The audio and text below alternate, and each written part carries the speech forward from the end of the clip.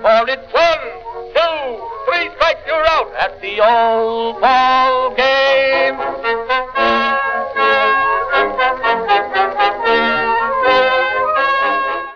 Welcome back to. I mean, that may have just been the intro right there. When you take a sip of water and it doesn't go down right, I was just trying to get through the intro without coughing that.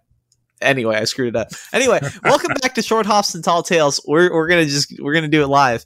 A pictureless podcast highlighting the weird, funny, and bizarre elements of baseball that make America's pastime special. I'm Noah Scott, once again joined by the amazing Brandon Riddle, and we are again super excited to bring you some more super weird baseball. And I think super weird baseball is a very apt name for our discussions going on tonight. What do you think, Brandon? I think most of the time, super weird describes this podcast pretty well. So we're going to continue that trend with more weird baseball here. So for example, we're going to lead off with a story about baseball mud. We always hear about stuff being rubbed on baseballs. What is it? Where they come from? What's the kind of backstory there? I'm assuming that's a story. I haven't read the outline yet, but I'm going to go with that. And then we have a story about Pinky and the Bubbles. See what's going on there. And then, of course, we're going to have some trivia sprinkled in here and there. So it's going to be a good time. Yeah, sounds good to me. So we're going to start it off, like you said, with some trivia. You want to? I don't know. Do you know the answer to this? I do not. I know you wrote the question. Okay, so why don't you read the question? We'll both go for it. So the question leading off here is, who is the only pitcher in baseball history, Major League Baseball history, with a perfect game, an immaculate inning, and a 4-strikeout inning? A 4-strikeout inning? 4-strikeout inning. And an immaculate inning. So 9 pitches, all strikes. They all strike out. See, which is increasingly rare, by the way. It's far rarer than the perfect game. But we did have I feel like you could definitely, because I feel like the list of guys who have struck out four batters in an inning, like that's just it's gonna be pretty random, right? So like there's some that are skill based here, but some you've also got to benefit from chance, right? When your catcher just lets the guy. I mean, really, all of those, there's so much chance in there. Like, yeah, you need a certain amount of skill for a perfect game, but then you'll have those random perfect games thrown in there as well. Immaculate inning and a 4-strikeout inning. Names that come to mind is, of course, like Nolan Ryan and Randy Johnson, because they have plenty of opportunities for that. Yeah, Yeah, because I want to say Sandy Koufax, because he threw a perfect game. I'm sure he's thrown an immaculate inning. 4-strikeout inning, I know Don Drysdale did that one time. I'm not sure if Koufax did. I just looked it up. Can I give you hints? Okay, yeah, you can give me a hint. 21st century pitcher. 21st, was it Felix? Yeah, you got it. It was Felix, man. Felix? Yeah. Oh, that's fun. That's cool. Okay, well, yeah, that was kind of cool. I had no idea. Okay. Yeah, he got an immaculate inning June 17, 2008. The 4-strikeout inning came in 2010. And, of course, perfect game in 2012. That's cool. I always like talking about Felix. Good for him. I love Felix. I feel like we somewhat often bring up like random Mariners players more than I think other teams. But it's just like, this guy was great. Of all the teams that just have random players on them, it's going to be the Mariners. Yeah. As Brandon briefly touched on at the top of the episode, our weird, odd baseball story for today, we're actually going to talk about something that's, it's something of a lesser known aspect of baseball and baseball history that is super, super weird. To say the least. Like I'm cracking up just thinking about this in just the greater context of baseball history. It's great. It's so baseball. And so we're talking about baseball mud. And so you might be listening to this just completely unaware. Maybe you're not super into baseball and you're just thinking like, did he say mud? Yeah. Like the infield has dirt on it. So maybe you spray it down and it gets muddy to slow down certain runners. I don't know. Well, okay, it's not used exactly like that, but yeah. So each year, MLB uses this special magical kind of mud. It's harvestable from only one place on Earth, and they use it to treat around 240,000 baseballs over the course of a season. Oh, so that one place, forgive me, was that Mississippi or Kentucky? Where is that at? It's around there. Okay. General. It was around the area. Okay. It's in America. But it's so what's great about this story, though, before we really get into the grimy details, is that Major League Baseball, as we know it today, is this huge analytical multi-billion-dollar industry that would be essentially brought to a grinding halt if not for this one small, like, family-run secret, and that's this baseball mud, right? And so, just for context, I know we've had a lot of discussion about foreign substances in baseball and pine tar and all this, and this kind of ties in with that because for years Major League Baseball has been trying to work with companies like Rawlings to develop a baseball that has grip without substance, right? And that's also in part because they just don't want to keep running through this very small company for this magical mud that they have to buy every year. Like, it's this completely them, yeah. Like out of context, it's this hilarious bottleneck, right? You've got this, I mean, in context too, it's funny, but you've got this multi-billion-dollar organization, right? And then just this small company that does about $20,000 in profit a year. Just completely, in my mind, it's like your old granddad down the road, just on a chair, slapping mud on some baseball, say, "Here you go," and that's how a game is played. In my mind, that's how it works. That's actually, you nailed it. It's just this one guy. that's I'm not gonna lie, that's not super far off, but let's get into it a little bit here. So, like I said, each year they use this mud to treat over 240,000 baseballs, give or take, over the course of a season. So this is due to a small but important line in MLB's official rule book, Rule 4.01 C, which states that all baseballs shall be properly rubbed so that the gloss is removed, like the shine, right? You know, when you get a brand new ball, them pearls, kind of right. It's shiny. So where did this come from, though? Like, because that's out of context, a very odd. You've got to have a rule to rub the baseballs down. Like, it's a very weird thing. It sounds nice. It's comforting to the baseballs. Okay, well, what's the but what's the historical precedent is like what I get to start thinking about, right? Because that's just an odd thing to have a rule for, that you've got to like massage these balls. And so it actually dates all the way back to 1920. And it dates back to this dark incident that we've actually talked about in passing a few times before on this show, and that's the death of Ray Chapman, the Cleveland shortstop.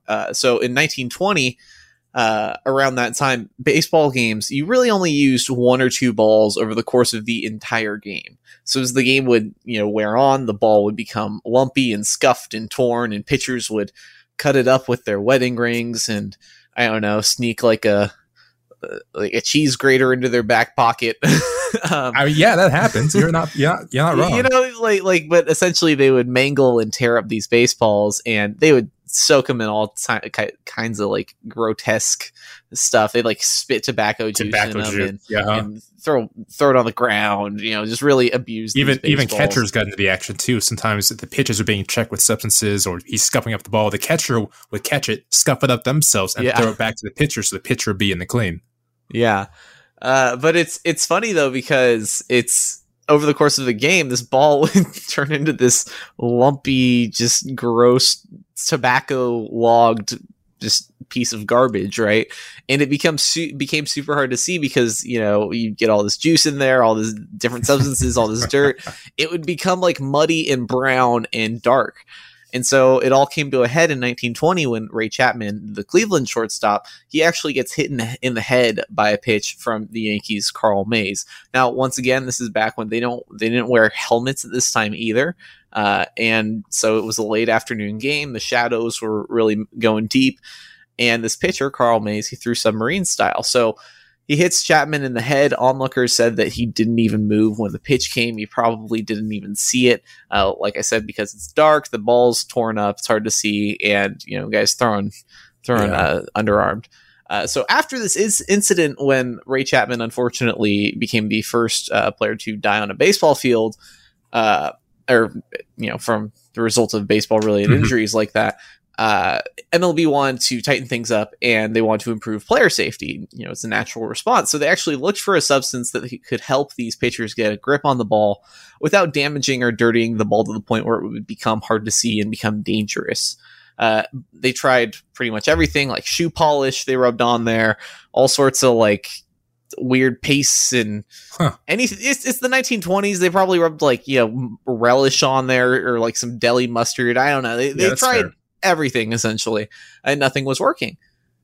Enter the 1930s and the Philadelphia Athletics coach Lena Blackburn. So this guy was a coach for the A's in the 30s, and he finds the perfect solution to MLB's ball crisis. And so he was taking a walk down by the river down near his home in Palmyra, New Jersey, and he's on the New Jersey side of the Delaware River, and he finds this mud down there that had this really smooth, almost kind of like creamy consistency. I love this. Keep going. And so this mud, I've seen it described. It's kind of like chocolate pudding. It's like real dark, and that's the consistency of the mud.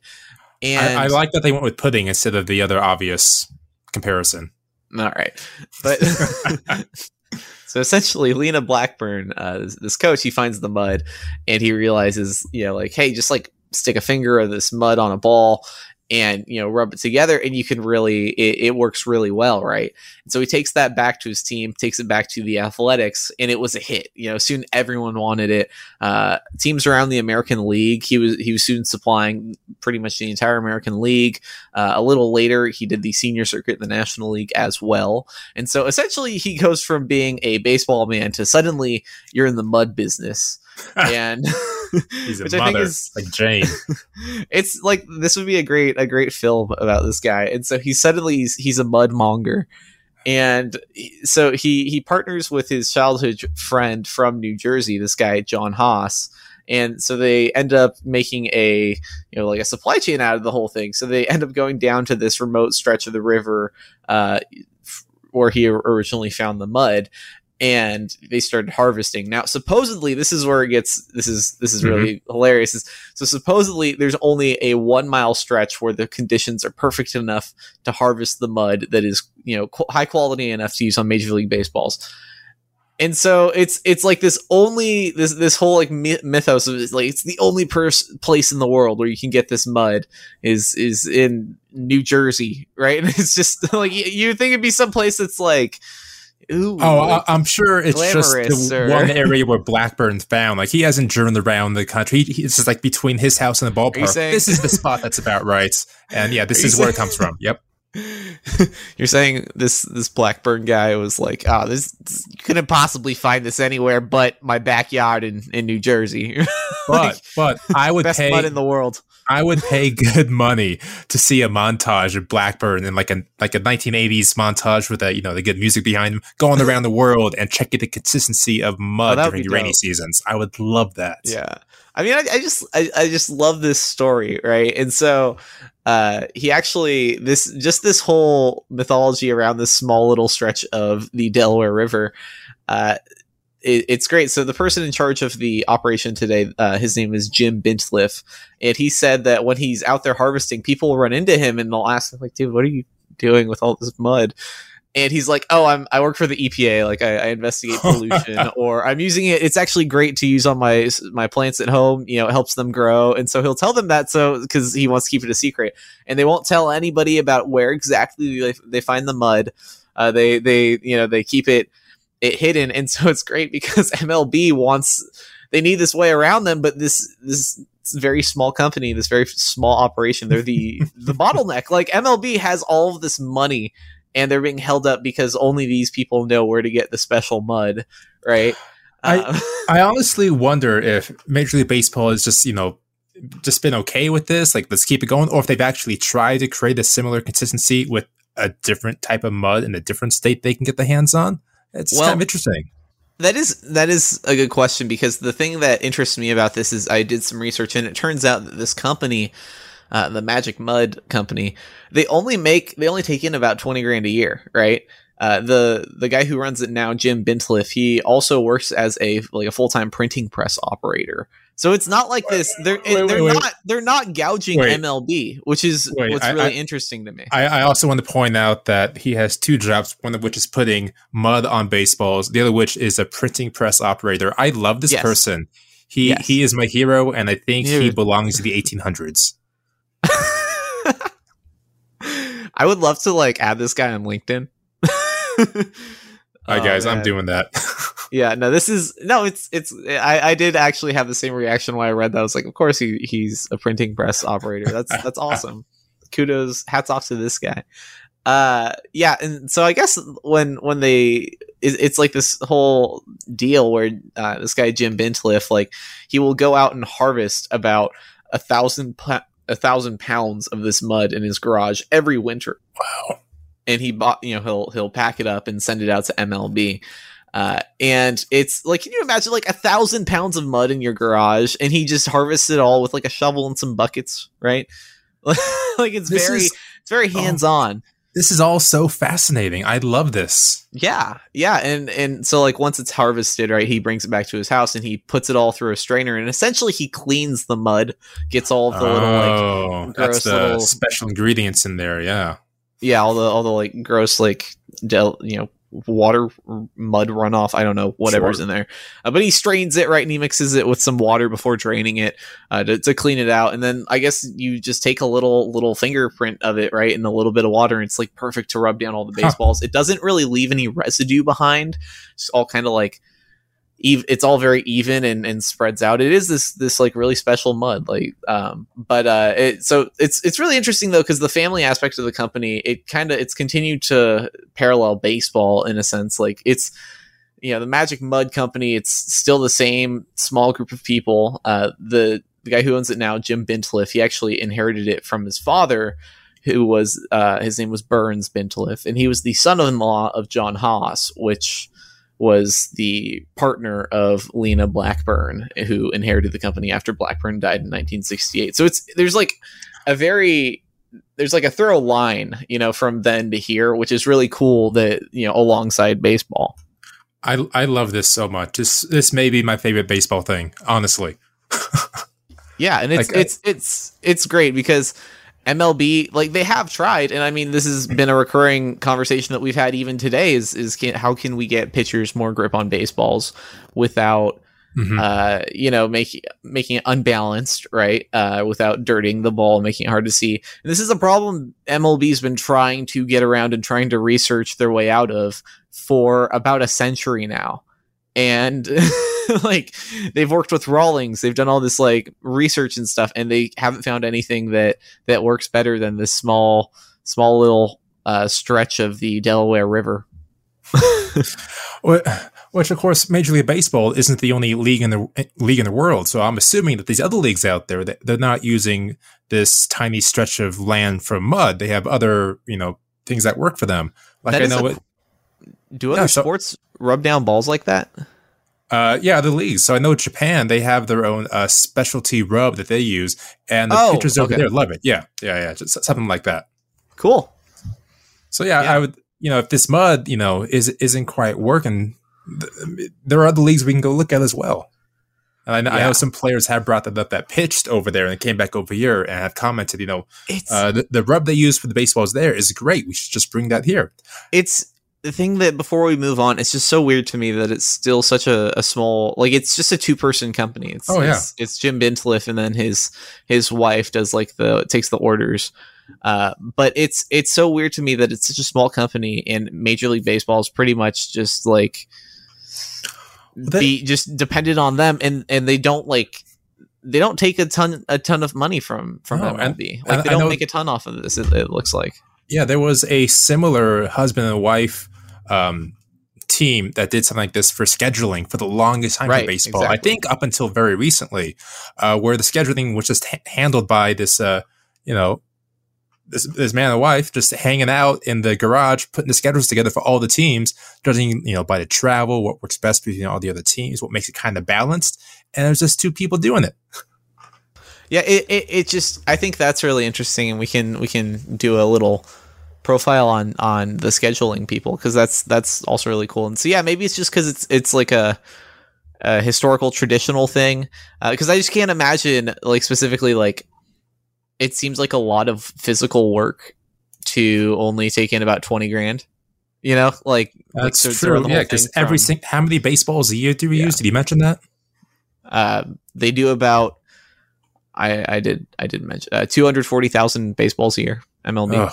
So how much time is that? That's so much time. You're right. I feel that's the full-time job, that maybe 20,000. Well, they don't treat it themselves. The baseballs themselves. They just get the mud. They harvest the mud and they send the mud out to the teams, and then the clubhouse managers will rub down the baseballs. That's right. Yeah. So that, oh man, can you imagine that if one person had touched every single baseball? It'd be kind of cool, though.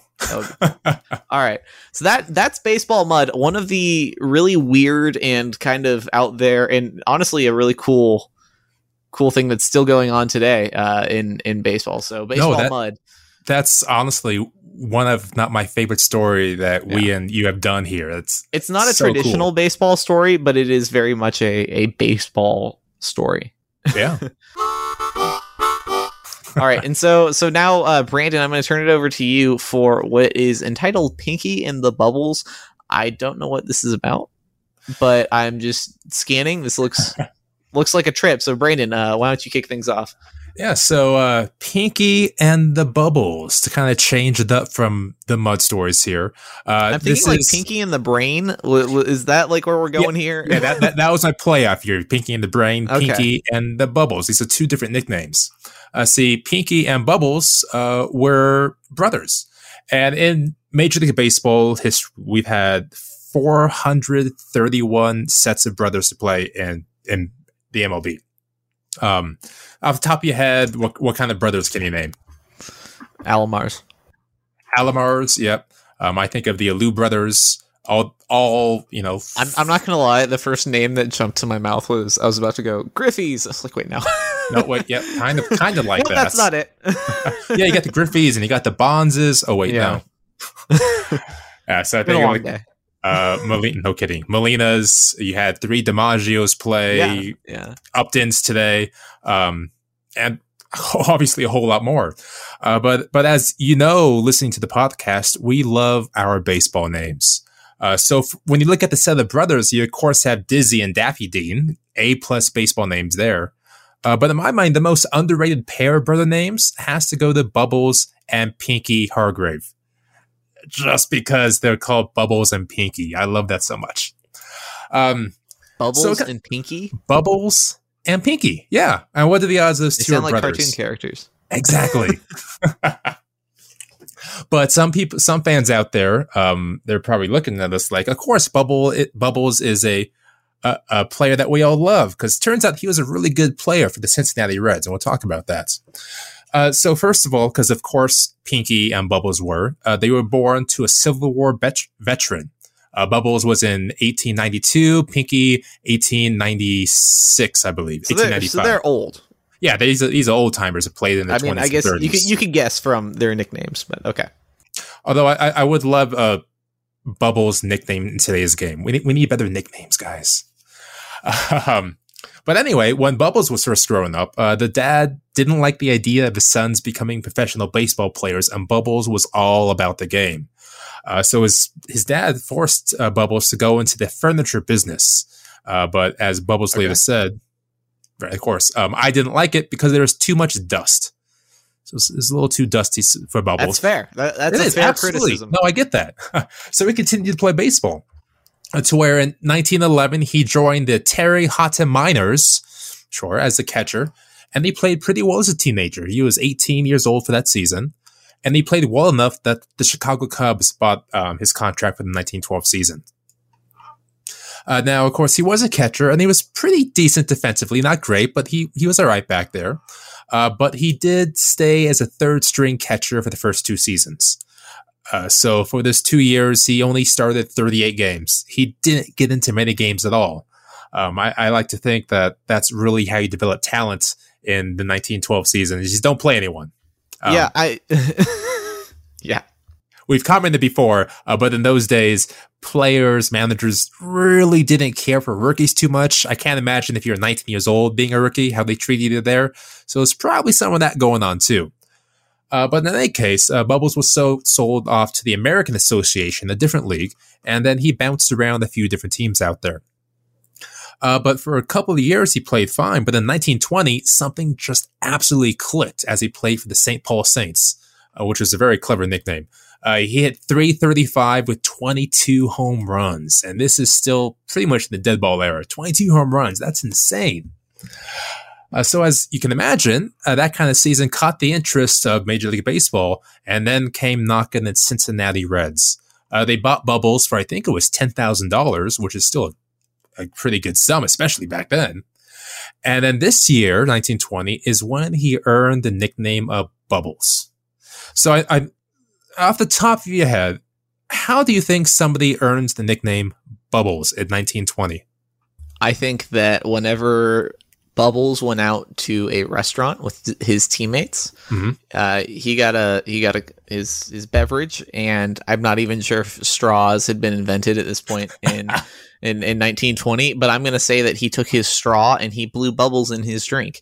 And that's why he actually never played, was because he irritated all of the veterans so much because he would just slurp and blow bubbles in his drink like a 5-year-old.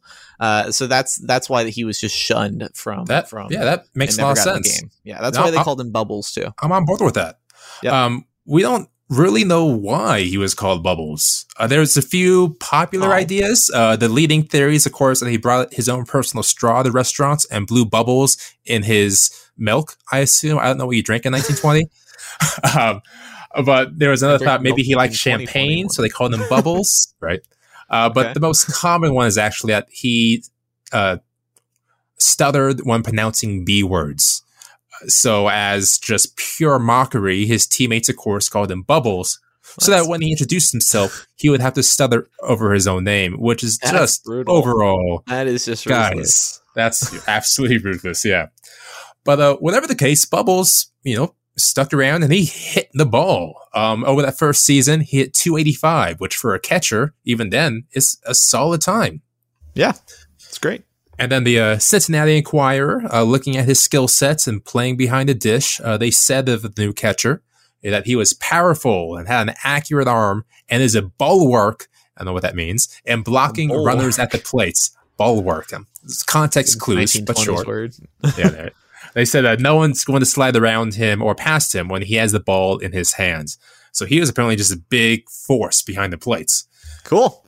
But he wasn't known mostly for his defensive work. He was actually a great hitter because from 1922 to 27, he hit over 300 every single year. Again, as a catcher in the 1920s. That's intense. Yeah, that's really impressive. Yeah. And one of the highlights came in the 1926 season. This was the night before opening day, and he started feeling ill, and it got so bad he had to go to the hospital. And there the doctor said, you have an appendicitis. We got to do surgery. Right before the season began. But then they got the blood work, double checked everything and decided, okay, you don't actually need surgery, but let's drastically change your diet until the pain goes away. So yeah, that's exactly what they did. He survived mostly on a liquid diet for a couple weeks there, buttermilk mostly, and he lost 14 pounds in the process, which is an intense amount of weight to lose in such a short amount of time, especially for a professional athlete. Yeah. Yeah, that's horrifying. But I guess just by drinking buttermilk for his substance that year, he said that improved his vision. So, hey, and there may have been something to it because that year he ended up winning the batting title by hitting .353. Okay. So, I mean, if it works for everyone has a different off season. That's true. Build up and strategy. Some people you got to do what's right for you. Yeah. Some people come in the best shape of their lives. Others come in needing appendicitis and losing 14 pounds because they drank a lot of buttermilk. Whatever works, guys. Hit .353. And there's actually some kind of fun trivia with his batting title because number one, it snapped a 6-year winning streak by Rogers Hornsby. Two, yeah, this was the first batting title won by a catcher since the batting title was introduced. Oh, cool. And there were no actual rules for how many at-bats were needed to qualify for the batting title, which led to his teammate, Rube Bressler, actually hitting .356, 3 points better than Bubbles, but not winning the title. Because he had only, I think it was like 150 at-bats to his name. And the winner of the batting title wasn't announced until December because the league wasn't sure how to actually rectify this idea. How many at-bats do you need? How many games do you need to play? Today we have 3.1 at-bats per game to register for the batting title, but that didn't show up for another couple of decades afterwards. So it wasn't until December that Bubbles was told, hey, you are the best hitter in the league this year. Good job, kid. That's kind of wild it took so long to announce. Yeah, all the way to December. So, newspapers had a pretty good time with that one. But during that stretch from 22 to 27, where he was consistently over 300, he got MVP votes in 3 of those seasons. And then in that span of time with the Reds, he hit .314, had himself 27 stolen bases, which is kind of cool for a catcher. And one of my favorite stats, OPS plus, his was 122, which again is impressive, especially for a catcher. And then he only struck out 147 times. Okay. Over 766 games, he just strike out 147 times. Great job. Yeah, like that. He's a great hitting catcher, and that's at a time when catchers really weren't expected to be offensive. No, and even today you can't expect that just because of the little beating they took, and especially because in the 1920s, the catcher's mask and chest protector was still new, right. So they still took quite the beating. But playing, appendicitis, he's broke his hand at one point. He had a lot of different injuries. So come 1929, the Reds, declined his contract and he took the year off until he was picked up by the Yankees the next year. But he was 37 years old and only gotten 45 games. So that was the end of it for Major League Baseball. But then he bounced around between different leagues and teams, ending his career as a player manager, ultimately stepping down because he was in a terrible dry spell as a batter. And the manager and him as a manager goes, you know what? I can't play me anymore. I'm out. so good for him. Yeah. So Bubbles ultimately a really good catcher. And I'm going to throw something out there that I'm not sure if you're going to agree with. Okay. But catcher, the position catcher has the second fewest Hall of Famers in baseball besides third base. And I think that's because they're judged obviously the same as like a center fielder or a left fielder when their skill sets and durability are far different. So I'd almost suggest that Bubbles maybe should be taken a look at for the Hall of Fame, given his 8-year stretch with the Reds where he did a great job, and because catcher is just a difficult position to evaluate. Yeah, I mean, I'm not going to disagree. I don't know if you want me to take a contrarian opinion just to have something to argue about, but no, I think you're right, because I mean, if you look at how the Hall of Fame is divided up by position, there's only 19 catchers. Funny enough, there's more catchers than third basemen. Oh, I was wrong. My mistake. But there's only 19 catchers because it's become a very high bar to be inducted as a catcher into the Hall of Fame. Like, look at Joe Mauer. Joe Mauer should 100% be 100%. In the Hall of Fame. 100%. Like he was the best in the game at his position for a very long time and by a lot. And we don't know. There's been discussions that he's on the bubble. Like Mike Piazza got in a couple of years ago, and he was the first catcher in I don't know how long to be inducted. A good long time, I do think that we 100% need more catchers in the Hall of Fame, and I think that this was Bubbles, not Pinky, but I think Bubbles really. From what you laid out, like he seems like he was a very, very more than productive player, like a very strong player, both offensive and defensively from, everything. So yeah, I think that a catcher at that time who has like a stretch of 8 years and multiple seasons where he's in the MVP discussion. Yeah, I think he deserves at least give him a second look, right? Like talk absolutely. about him, bring him up in the Veterans Committee, Yeah, and I think catchers in the Hall of Fame is something else we should talk about another episode. But for now, Bubbles, maybe give yourselves another thought. I'm sure Reds fans know about him because he had a great stretch there for the team. Right. All right, and that brings us, for a little bit, over to Pinky, his brother. Pinky. All right. Pinky. And of course, the name Pinky, he was, of course, the little brother, because you can't have a name Pinky and be the big brother. That's just how it goes. But again, he was born in 1895, so still pretty early on like that. But unlike Bubbles, he had an easier time getting into baseball as a child because he was reportedly his mother's favorite child. And so instead of the dad pressing on this furniture business, upholstery business onto Pinky, his mother was like, no, he loves the game. Let him go play. And the dad, being the wise man he was, didn't argue with his wife. So, I also just kind of like the idea that Bubbles was like, I really don't want to have to work in upholstery for my life, so I have to be a baseball player. Like I have to make it. This has got to happen, absolutely, please. And I want to take over the business, and I'm going to take the toughest position just to prove a point. Right. So Pinky had an easier time getting into baseball, and actually his nickname comes from a childhood name. He, of course, had red hair, as you can imagine, and a reddish nose to him, so people just gave him the name Pinky. There we go. And as a baseball player, he had kind of an interesting evolution to him. So he started off as a right-handed batter, and then he became a switch hitter at the suggestion of George Sisler, who at the time, all-time hits leader, and then later on became a full-time lefty.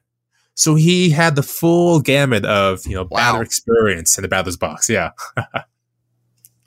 Again, had a solid career overall, and his best season was definitely in 1929. That was the same year that his brother kind of fell out of the baseball. I'm not sure if there's, those reasons overlap with each other, but hey. So at this point, he switched to a heavier bat in his career, and he opened up his stance. Because he said he likes seeing his belt kind of shine in the eyes of the pitcher, which I'm sure that didn't happen, but all right, you can see the ball easier, sure. So in the month of August alone, he hit .437 and went 5 for 5 on the final game of the month. So that's an absolute tear of a month. And he ended the season hitting but exactly .330, which is a good, solid number. That's great. Yeah. So good year for Pinky. Great year, actually, especially because he was still a catcher at this point. And he bounced around a little bit. Again, that was a highlight of his career, certainly. 280s, 270s after that. And he ended up finishing again in the American Association, where he hit .356 for the Minneapolis Millers. Man, .356 for the final season. That is a way to go out. So he knew he could still play, but he decided to hang him up and stay close to baseball the rest of his life. Again, did some managing as well. And ultimately, he passed away on the baseball diamond in a heart attack. He was doing some field maintenance and just collapsed on the field. So I guess doing what you love, that's the way to go out. 1941 for Pinky. I don't know if that's one way to describe a heart attack on a baseball. I was bringing a cheer to it. Hey, you know what? Doing what you love, might as well be there. A very touching ending. Wow, Pinky and Bubbles, couple. I had never heard of this duo of brothers. That's pretty cool, and I like how even though Bubbles was clearly the better of the two, that Pinky still had his moments to shine. And I do think it was funny that his best year was the year his brother went out. Now watch me become the better brother here. I'm assuming that's what they sound like. Yeah, I mean it's the 20s. That's what everyone sounds. They're all kind of gangster movies and C movies. Yeah, exactly. Yeah.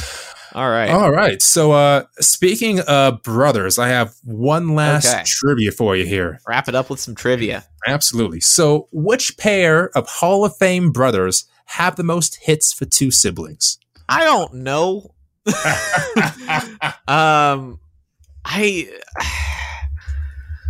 I feel like when we listed out all the brothers that we could think of earlier, I feel like you listed so many more than I did.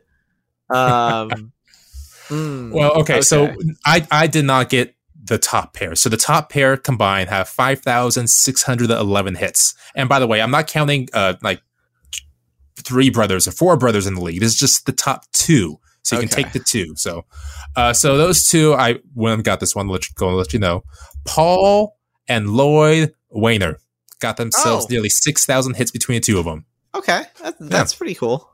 Now you should be able to get at least one of these 2 and 3 teams, 2 and 3 pairs. Didn't I feel like And okay, so the Alomars, right? Roberto and Sandy Alomar. Oh, they were close. They were close. They're not on it. Okay, no, not in top three. I will say one of the two is like in the NHL, how the two brothers have the most points is Wayne Gretzky and his brother, who has like 12 points. So it's something similar to that. So I'm trying to think. I do know that. Because that was my next thought was I bet there's like some Hall of Famer who has a brother that played a little bit of baseball, Right, made Major League Baseball, and then technically, you combine them. Mm-hmm. So I'll go ahead and just say it for you. That's going to be Hank and Tommy Aaron. 3,987. Vast majority come from Hank, but hey, Tommy still chipped in. Yeah, I mean, you can't. Mm-hmm. I think that's almost we're doing a disservice to Tommy Aaron. It's so hard to become a Major League Baseball player. Oh, absolutely. And then it just so happens that your brother Henry Aaron is the best of all time. is the greatest hitter of all time. Like a top two, and he's not two hitter in baseball. Remind me of the Gretzky brothers. Yeah, it's just. We should do an episode on the younger brothers. As a younger child myself, I'm on board with this idea. And then finally, to round up the top three, select. Is it? Hold on. Is it like a triplet situation? Like this one is a triplet, but I just took the best two. Okay. And it wasn't it wasn't the Alus. No, it wasn't the Alus. They were still close though. Okay. But with 3,894, so just behind the Aaron brothers, you have Joe and Dom DiMaggio. Oh yeah, that makes sense. Yeah, it kind of makes sense. They're both obviously pretty good. Because I was that's one way to describe Joe DiMaggio, is he was pretty good, I guess. Because I was thinking, I'm pretty sure Dick Allen had a brother, but I couldn't. No, I think you're right. Yeah. So the DiMaggios, that's really cool. I enjoyed that. Yeah. What do you? It's like almost like a palate cleanser at the end of a meal. It was nice. Like, here's how this guy died on the baseball diamond. But hey, here are some brothers that were real good at hitting the ball. Yeah, and I think the Henry Aaron that's a really good like piece of bar trivia. I feel like our listeners can. I don't know when that would really come up. Who has the second most pair of hits for brothers? Yeah, that's a really random. You know what? I don't get out much. Apparently, this is what I think people talk about. Is all right. So that just about will run us up against our time. So if you liked that chaotic cluster of an episode there at the end there. Got a little muddy there at the end. Yeah, exactly. If you liked what you heard, please be sure to follow Short Hops and Tall Tales on Twitter at ShortHopsPL. Follow Brandon at BD Riddle and myself at Noah A. Scott 6. Also, be sure to subscribe to us on Apple Podcasts or Spotify, wherever you currently listen to podcasts. And if you're vibing with it, as the kids say, leave a review. Do they still say that? I say it. It's like a top three said word for me. I talk like I'm 14. It's the vibe. All right. So for Brandon Riddle, I'm Noah Scott, and this has been the Short Hops and Tall Tales podcast. See you next time.